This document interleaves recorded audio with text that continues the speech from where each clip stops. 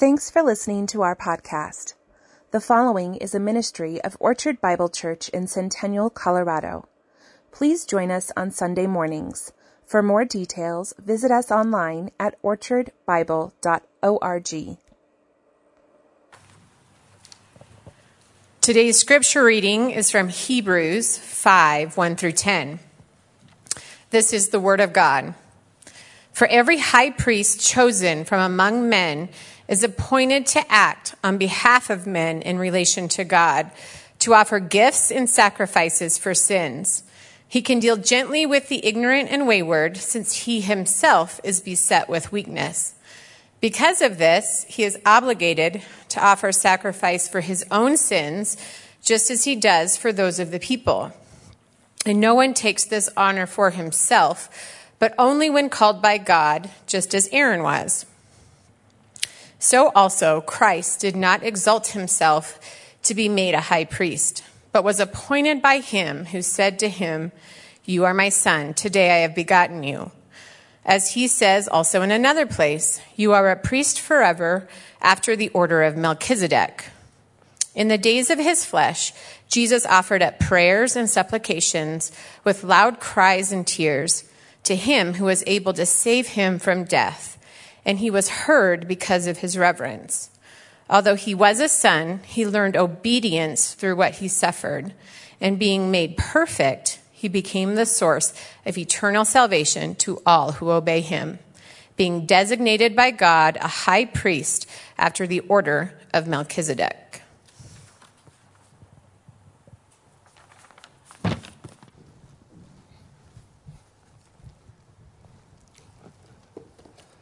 Let's pray. Father in heaven, as we bow in your holy presence today, we are most thankful for these wonderful words of Scripture, how comforting they are to us. Help us to realize that the sympathizing high priest that we heard of last week in our message is truly great. He's not just the high priest, he is the great high priest. And Father, we acknowledge with thankfulness the sympathizing care that this wonderful Savior gives to us.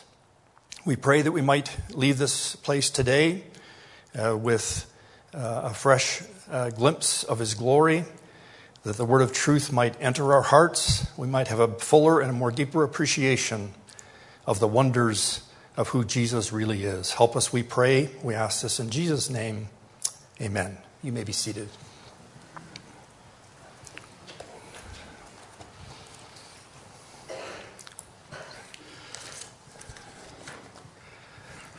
Now you will see an outline as Paul mentioned in the bulletin, and we do hope to follow that fairly closely. Don't be alarmed. I don't plan to spend a lot of time on all those points. There's quite a few of them, and I don't want you to get a little worried that I might be getting bogged down. At least I hope I don't. I've really enjoyed the messages so far in the book of Hebrews from the various brothers that have brought the messages to us. It's been wonderful. And I really hope that you enjoyed today's message as well.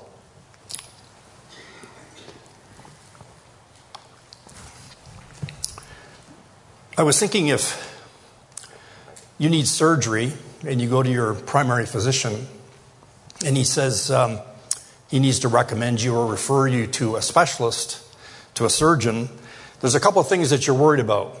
The first thing that comes to my mind is the surgeon qualified? Is he competent to do the operation? And the second thing would be, does he have experience? This wouldn't be a situation where I would want him the first time he lifts the scalpel to be looking at me.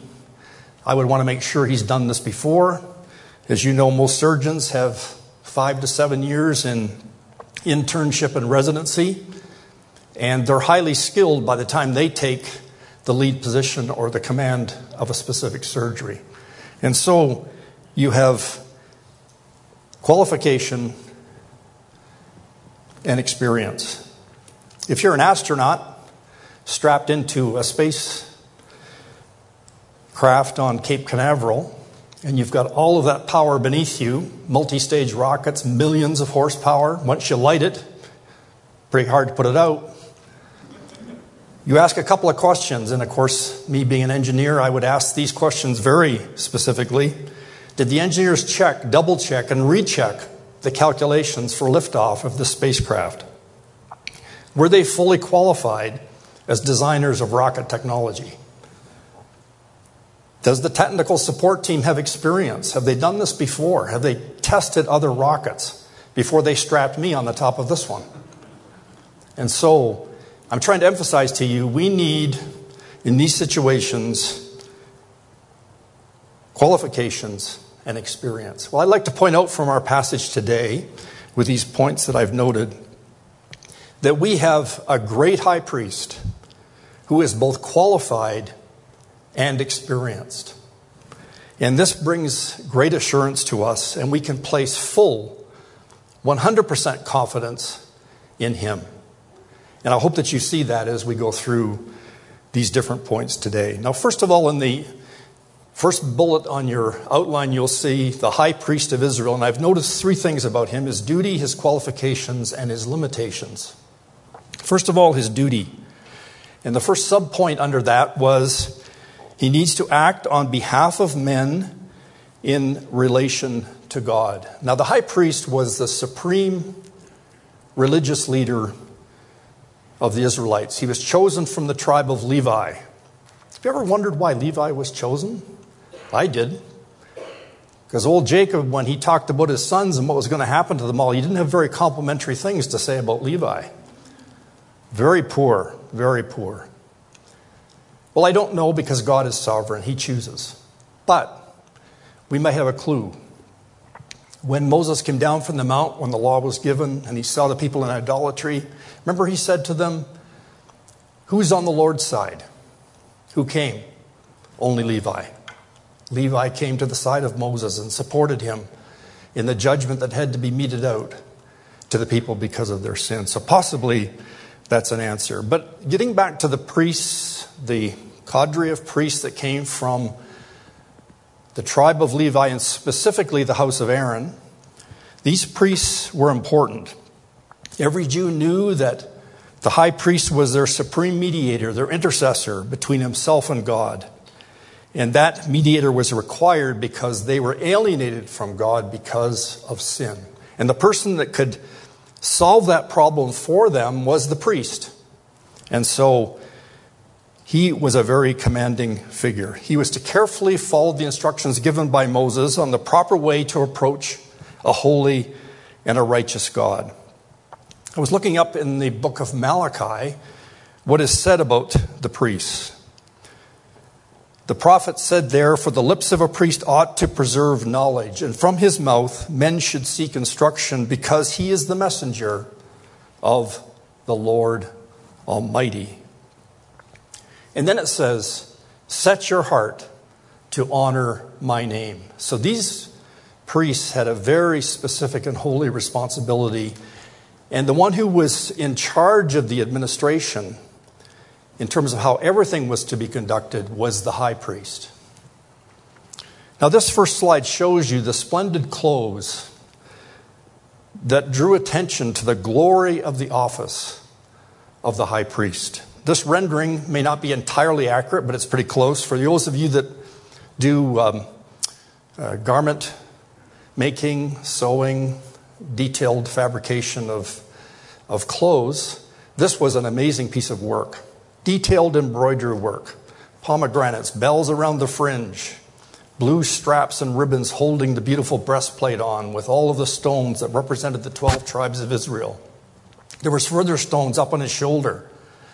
And he wore a lovely mitre or turban.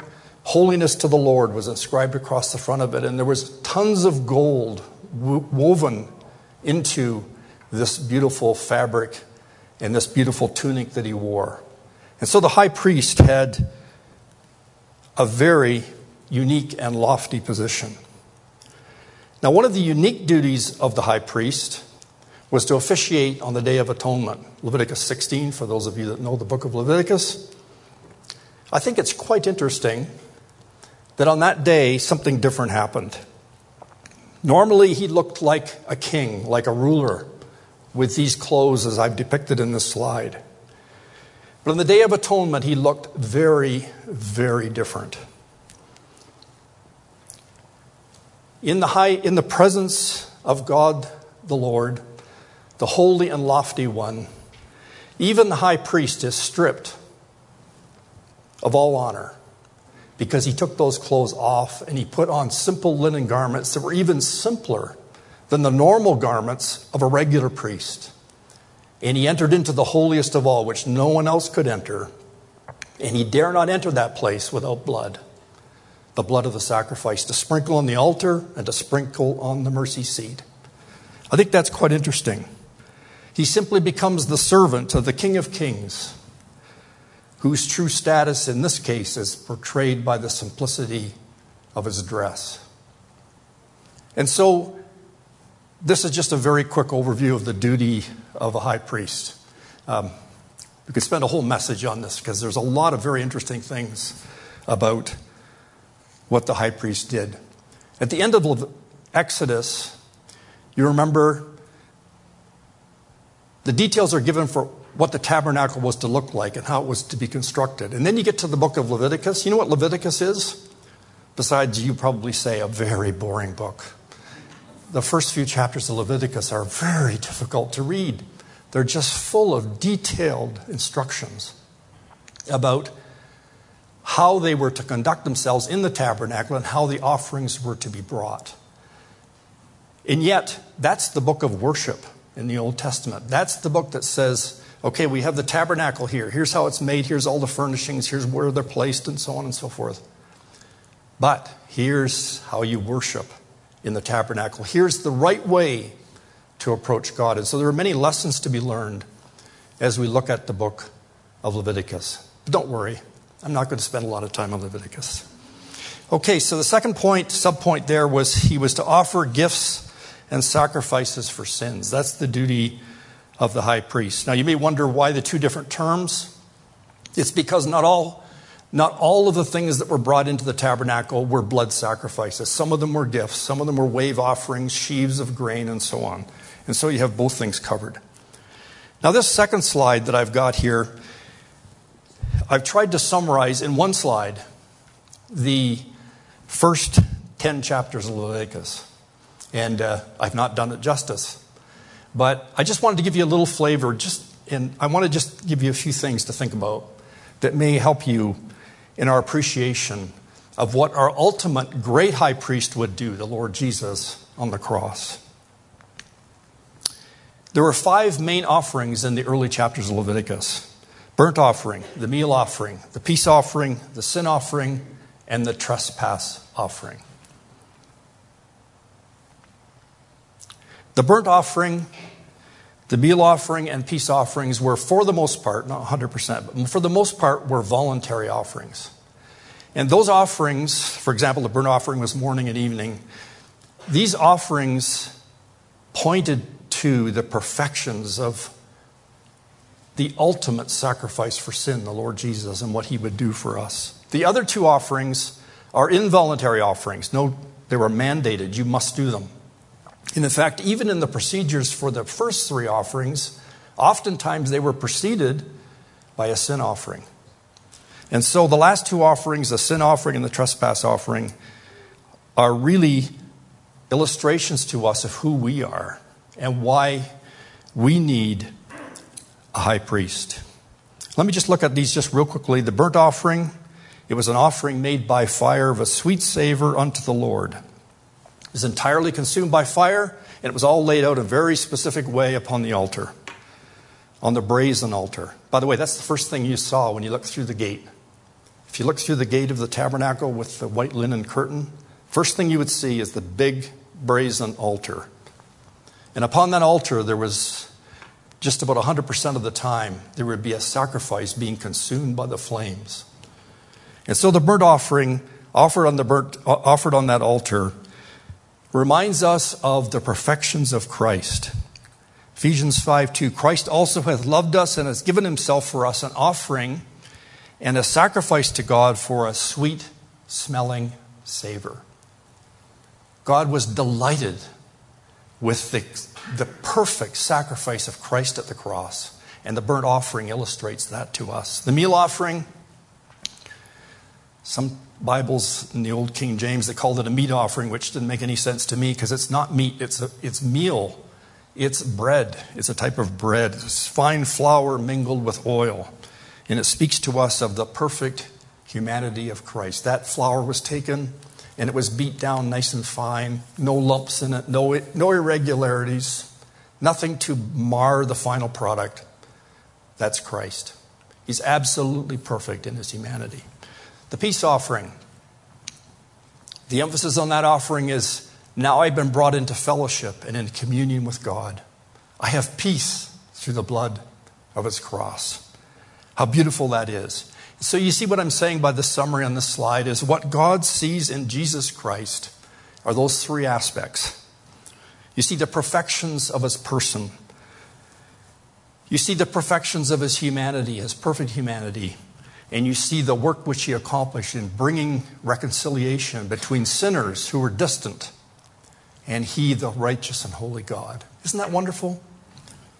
How wonderful. Then let's move to the last two, the sin offering and the trespass offering. The sin offering, isn't it interesting? By far, it has the most detail of any offering.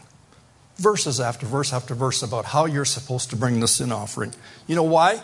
Because they had to cover the sins of the priests, the sins of the congregation, the sins of the rulers, and the sins of the common people. And this offering seems to convict us of sin. Everyone, no one is excluded. Every category was covered. But it provides a remedy. The sin offering reminds us of what Christ did. If those three first offerings remind us of who Christ is, the last two remind us of what Christ did. What did he do? He died on the cross for us, and he took our sin upon him. Have you realized that today? Can you say in your own heart that my sin has been borne by Christ, and he has become my sin offering? Lastly, the trespass offering. Specific acts of sin. The sin offering seems to be a more general offering that just relates to the sin of the people, the inherent, intrinsic sinners by nature. But we're also sinners by practice. We do things wrong, and there's all kinds of detail given in Leviticus. Hundreds of them. I shouldn't say hundreds, but you could think of hundreds as you look at the lists that are given. For example, witnesses that withhold evidence, not telling the truth, being polluted by touching a dead body, and so on and so forth. All of these were trespasses which had to be covered by the trespass offering. That's enough on Leviticus. Okay. What about these priests? Have you ever thought about how difficult and how busy these guys were? This was an incredibly difficult job. These are big animals.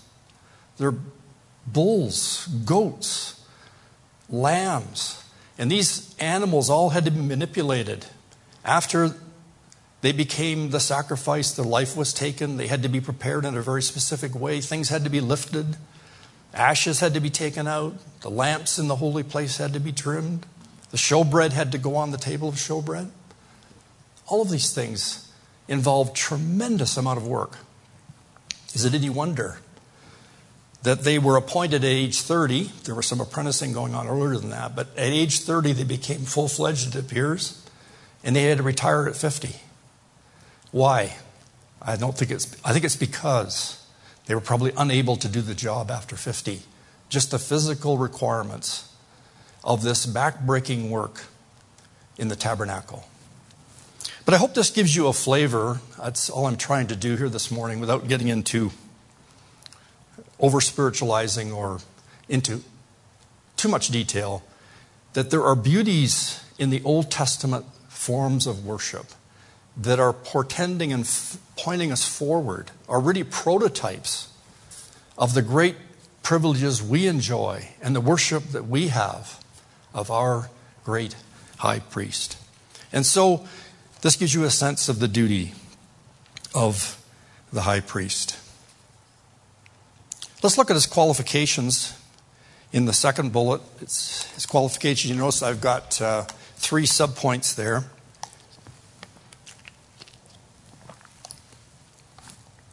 You notice he was chosen from among men, it says in our verses. Chosen among men. God didn't send Michael, the archangel, or some other angelic being, someone from heaven. No emissary like that. It was a flawed fellow human being who could relate completely to our earthly pilgrimage. I think that's beautiful. I think that's lovely. You ever thought about it this way? A priest is closer to men. God's over here, he's close to men, and he's bringing our sacrifices into the presence of God to look for forgiveness and to intercede on our behalf from men to God. But a prophet is different. A prophet listens and hears the word of God, so he's closer to God and then brings his message to the people. So there's really 2 different aspects there when you think about that. And so the priest was chosen from among men. Secondly, he's called by God. Even Aaron had to wait for this call in Exodus 28. He had 4 sons, Nadab, Abihu, Eleazar, and Ithamar. All these had to be consecrated in the service of the tabernacle. And this is outlined in tremendous detail in Exodus 29. No one could take this office just to himself. They had to be called by God to this office. Let me give you an example of someone that tried to do this that was not called. If you recall in 2 Chronicles 26, I know you don't recall, so I'll just say what it is. King Uzziah was a good king. It says he followed the Lord. And he started well. He did serve the Lord faithfully, but then you know what happened? He became proud. And after he gained a lot of power and prestige, then he decided, well, I'm a king, but I want to be a priest too. So he went into the tabernacle and he went into the tabernacle temple and decided to take upon himself the office of priest. And the priests that were there, that were officiating, said, you can't do this. Don't do this. This is not the right thing to do. You're not called to this work. Even though you're the king, he wouldn't listen to them. He stands beside the altar in the holy place. Even while he was standing there, the leprosy became evident in his forehead, and he was a leper till the day of his death. God does not permit anyone to take this office. It has to be someone appointed and called by God. There are other examples, but we don't have time to look at them. Characteristic of compassion, the 3rd sub-bullet there. Pity for both the ignorant and the wayward. The priest represents our sinners, and even though they don't know it half the time, they naturally stray and sin against God. Some of the sins are known, but even there's sins that they commit that they don't even know about. He must have compassion. And the ESV, as Linda's read to us, says that he must deal gently. Deal gently. Mustn't lose his temper, be frustrated with repeated failure. What are you doing here again? You were just here 2 days ago. Are you bringing another sacrifice? What happened? He's got to be patient. He's got to be patient. Isn't it good that he's also flawed and that he understands how weak we are? He must sympathize with his fellow Israelites and advise them on how they could deal with sin per the specific instructions given by God. And so these are wonderful qualities, and to some degree, we see examples of this being demonstrated in the Old Testament priests. In other cases, we see abject failure. That leads me right to the other point, his limitations in your outline. He was sinful himself, our text says, and also he was subject to death. All the priests, you'll notice if you looked at the accounts in the Old Testament, had to offer sin offerings for themselves, not just for the people and for the congregation. Even the high priest himself, on the great day of atonement, when he entered in to the holiest of holies, had to offer a bull offering as a sin offering for himself before he ever did that. And so we are constantly reminded of their own failure. Nadab and Abihu, two of the sons of Aaron that I've mentioned already, in Leviticus 10, took matters in their own hands.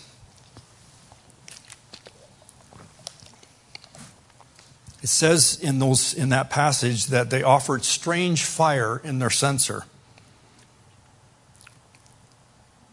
Now, the normal procedure, which was specifically stated as to how it was to be done, was the censer seemed to be a shallow pan that would hold coals.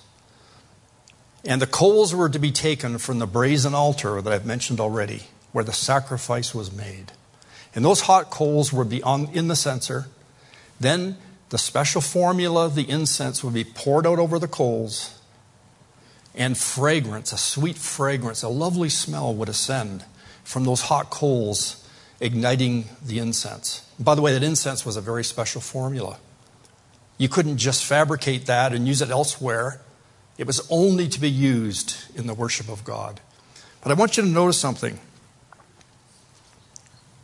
The hot coals had to be taken from the brazen altar. And I think what happened with Nadab and Abihu is they did not take the coals from the brazen altar. They maybe got them somewhere else, lit their own, created their own fire somehow. It's only true worship. Let me say it this way. True worship only ascends to God when it's linked to the sacrifice. I think that's beautiful. That's beautiful. It's the fragrance of that incense that ascends. Why? Because the hot coals consumed the sacrifice. And Jesus was consumed for us. And that the fragrance of that sacrifice ascends to God, and we can just rejoice in it today. And we don't bring strange fire. We go to the altar, to the place where Jesus sacrificed himself, and we just say, hallelujah, what a Savior. Last point, subject to death. The priest could only serve for a limited time. Not only did he get weak and unable to serve, but the high priest became largely a figurehead as he became really old. And Eli is an example of that. They were unable to perform their duty very well. And how disappointing you think about this. I had a favorite priest that I would come to, and he knew me already. He'd already done my sacrifices before. I knew him. And now he's got old. He can't perform his functions anymore, and he dies. How disappointing that is. He's gone. There are other priests, but I really liked him. He understood my frailty, my weakness. I didn't have to explain everything to him. He just knew. Will this new priest have a care for me like the old one did? Well, it's sad, isn't it, that these priests ultimately died and could no longer represent the people to whom they served. So let's move to the beauty of this great high priest that we have, Jesus Christ, the second part of your outline. Jesus Christ, his fitness as high priest, his appointment. There's two things noted here under appointment. You'll see I've noted them there. Called by God to a higher order and confirmed with an oath.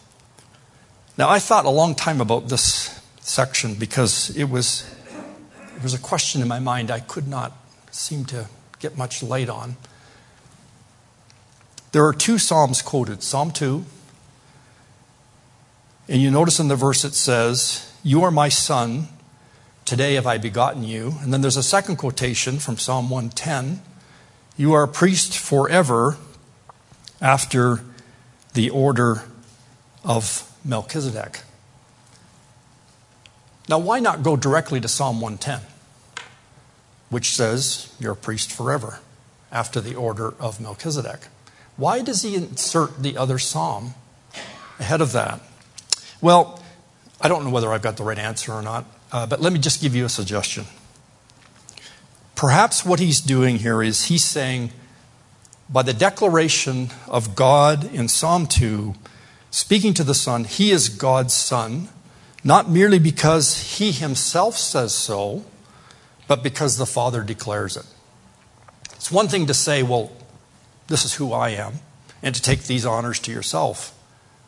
But it's quite another if God the Father says, "You are my Son, today have I begotten you." So Christ doesn't take the office of high priest to himself. He was appointed by the same entity who said, "You are my Son."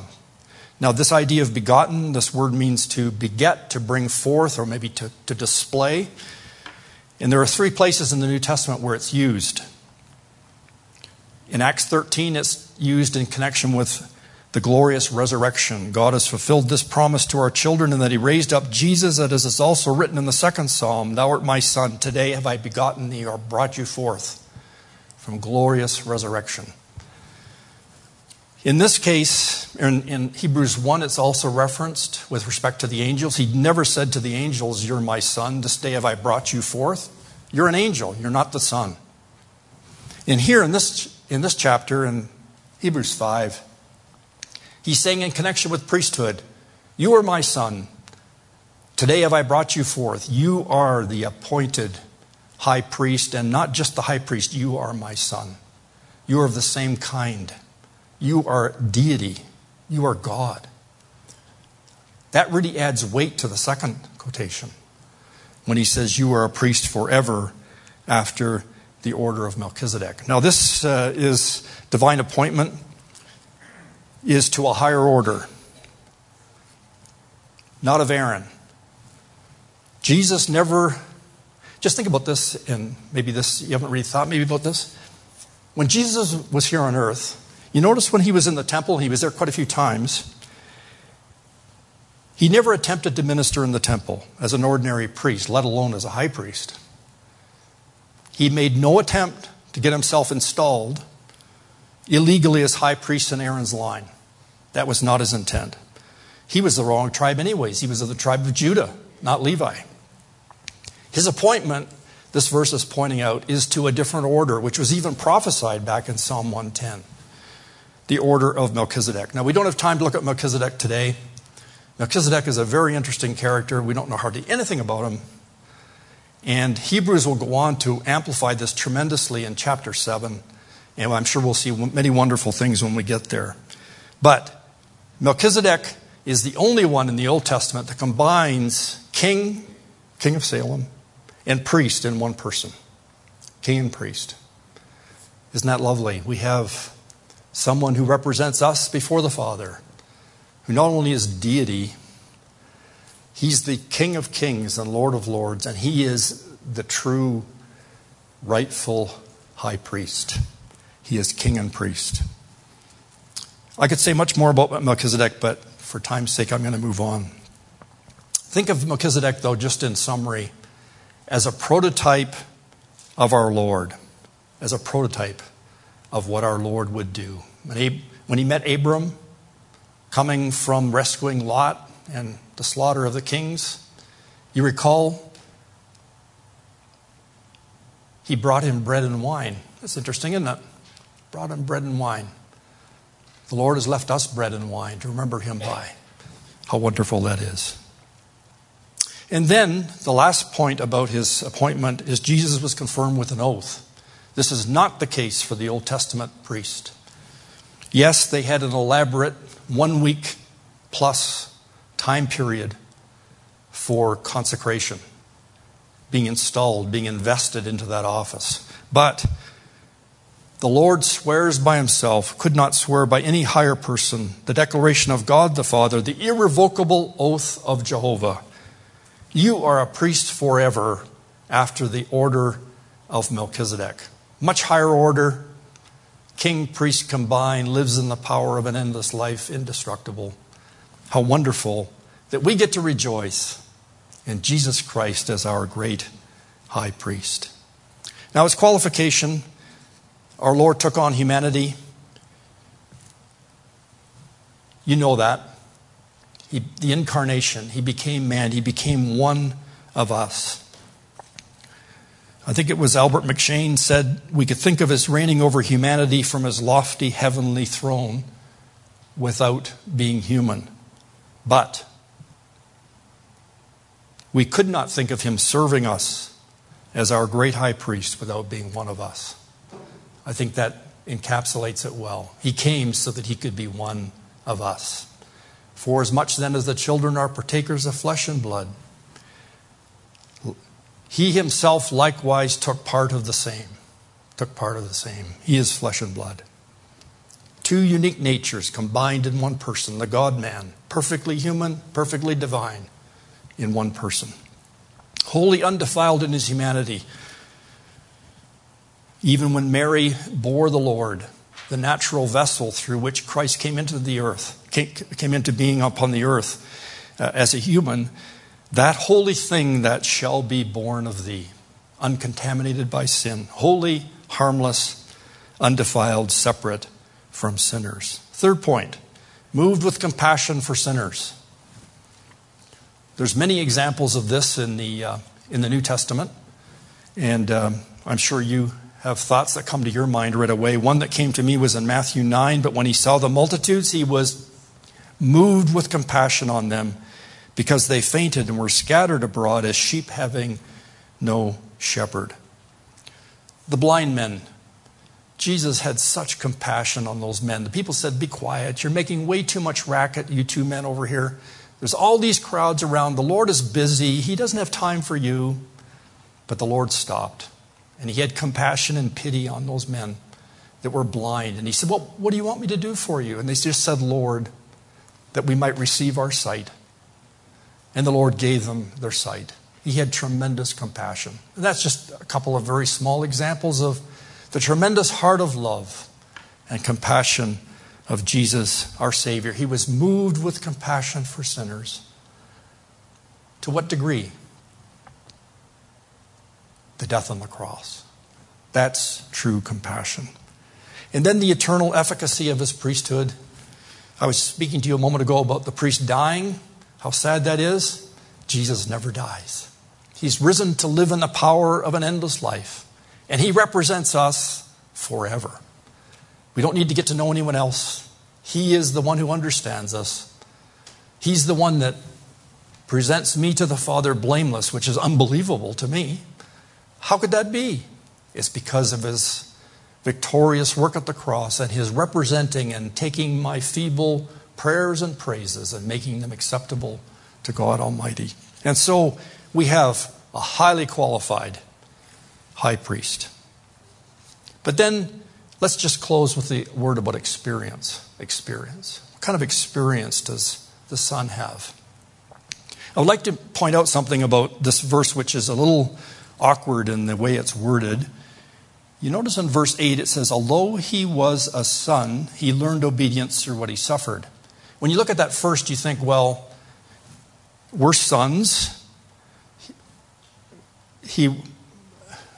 We're sons, and yes, we learn obedience through suffering. That's what the Lord tells us he'll do. In fact, we suffer discipline sometimes because the Lord has to discipline us. And we learn through suffering. But this doesn't mean that he was a son among many, or he was a son in that sense that he was a son of God. It's different. It's the fact that son though he was. In other words, he is the Son, the unique, one-of-a-kind Son of the Father. Son though he was, the mystery, the marvel of it. So read it that way. Son though he was, he learned obedience through what he suffered. To me, that completely changes the perspective. Son though he was. First of all, he learned the high cost of obedience. Isn't it interesting that the Scriptures are not ashamed to tell us that our blessed Lord in his perfection, son though he was, in the garden he offered up strong crying and tears to the one who was able to deliver him. Why? Because of the anticipation of the awful price that he would pay and the suffering that he must enter into. And he was heard because of his piety or because of his reverence. His reverence, holy submission to God above. Did he want to drink the cup of God's wrath? No, he did not want to drink it. Naturally speaking, humanly speaking, you would recoil from that. He submitted, however, to the will of God and was obedient to enter into that suffering. Now think about it this way. He would not have learned or paid the price of obedience to God if he had not visited our world. That's impossible for him to have experienced this without becoming human, entering into this world where we are, and then enduring the suffering of the cross. That's the sense in which he learned. You know, our proof of obedience is often revealed in situations where the obedience is difficult and perhaps not pleasant. And so that's the sense in which I think it means he learned the high cost of obedience. Then he was perfected by becoming our Savior, the last point. Being made perfect, he became the source of eternal salvation to all who obey him. You say, well, this is odd. I thought he was perfect. In what sense was he made perfect? This doesn't really imply at all that he was imperfect previously. Rather, the meaning, I think, is this: his personal experience of obedient suffering unto death fully qualified through experience the Lord Jesus Christ to be our Savior. You notice the being made perfect is directly linked to being the source of eternal salvation. He was perfected in the giving of himself as our substitute and Savior. It would not have been possible for him to do this if he had stayed in heaven and never came to earth. Lastly, notice the end of this verse. He's the source of eternal salvation to all those who obey him. Oh, that's interesting. Obey. Why doesn't it say believe? He's the source of eternal salvation to all those who believe him. It doesn't say that. It says who obey him. Now, of course, you could say, well, obedience is involved in faith. And yes, believing is part of that. But in the context of this passage, I think it's quite interesting. He says to all those who obey him. Maybe it's emphasizing to us, just like we heard from Ben Lewis in chapter 4 about failing to enter into rest. Remember, he very, very nicely gave us the illustrations of the Old Testament people that exited Egypt, but then they didn't believe God. They didn't obey him. They showed by their actions that they went through the motions, but they really didn't believe. They didn't trust in Jehovah. And this is what maybe this is emphasizing, that all true believers are characterized by obedience. First we accepted and believed the gospel, then we trust and obey our new Lord and Master. 1 John 2 and 3 tells us, and by this we know that we have come to know him, what? If we keep his commandments. So the true test of genuine faith and believing in Christ as Savior is in our perseverance, in our carrying on. Let us hold fast. Let us seek to honor the Lord in our life. And yes, we often falter in our obedience. However, this Holy Spirit brings us back in repentance, and we seek his grace and strength to work out in practice the obedience we originally professed. Sometimes obedience is hard, very hard. That's why it's wonderful to have Jesus Christ, the experienced one, as our high priest. He's fully qualified to minister to us because he learned firsthand what obedience involves by what he suffered. He has experienced it. He is our perfected high priest. And so we conclude with fresh assurance that Jesus, as our high priest, is both qualified and experienced. You can depend on him. The hymn writer has said it well.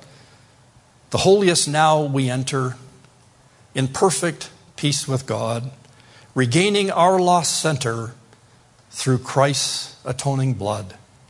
Though great may be our dullness in thought and word and deed, we glory in the fullness of him who meets our need. Much incense is ascending before the eternal throne.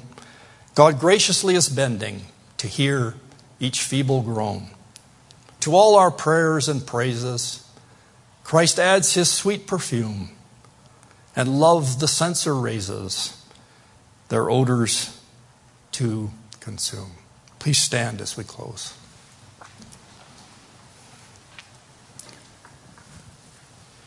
In closing, I would like to give you the benediction from Jude, verse number 24.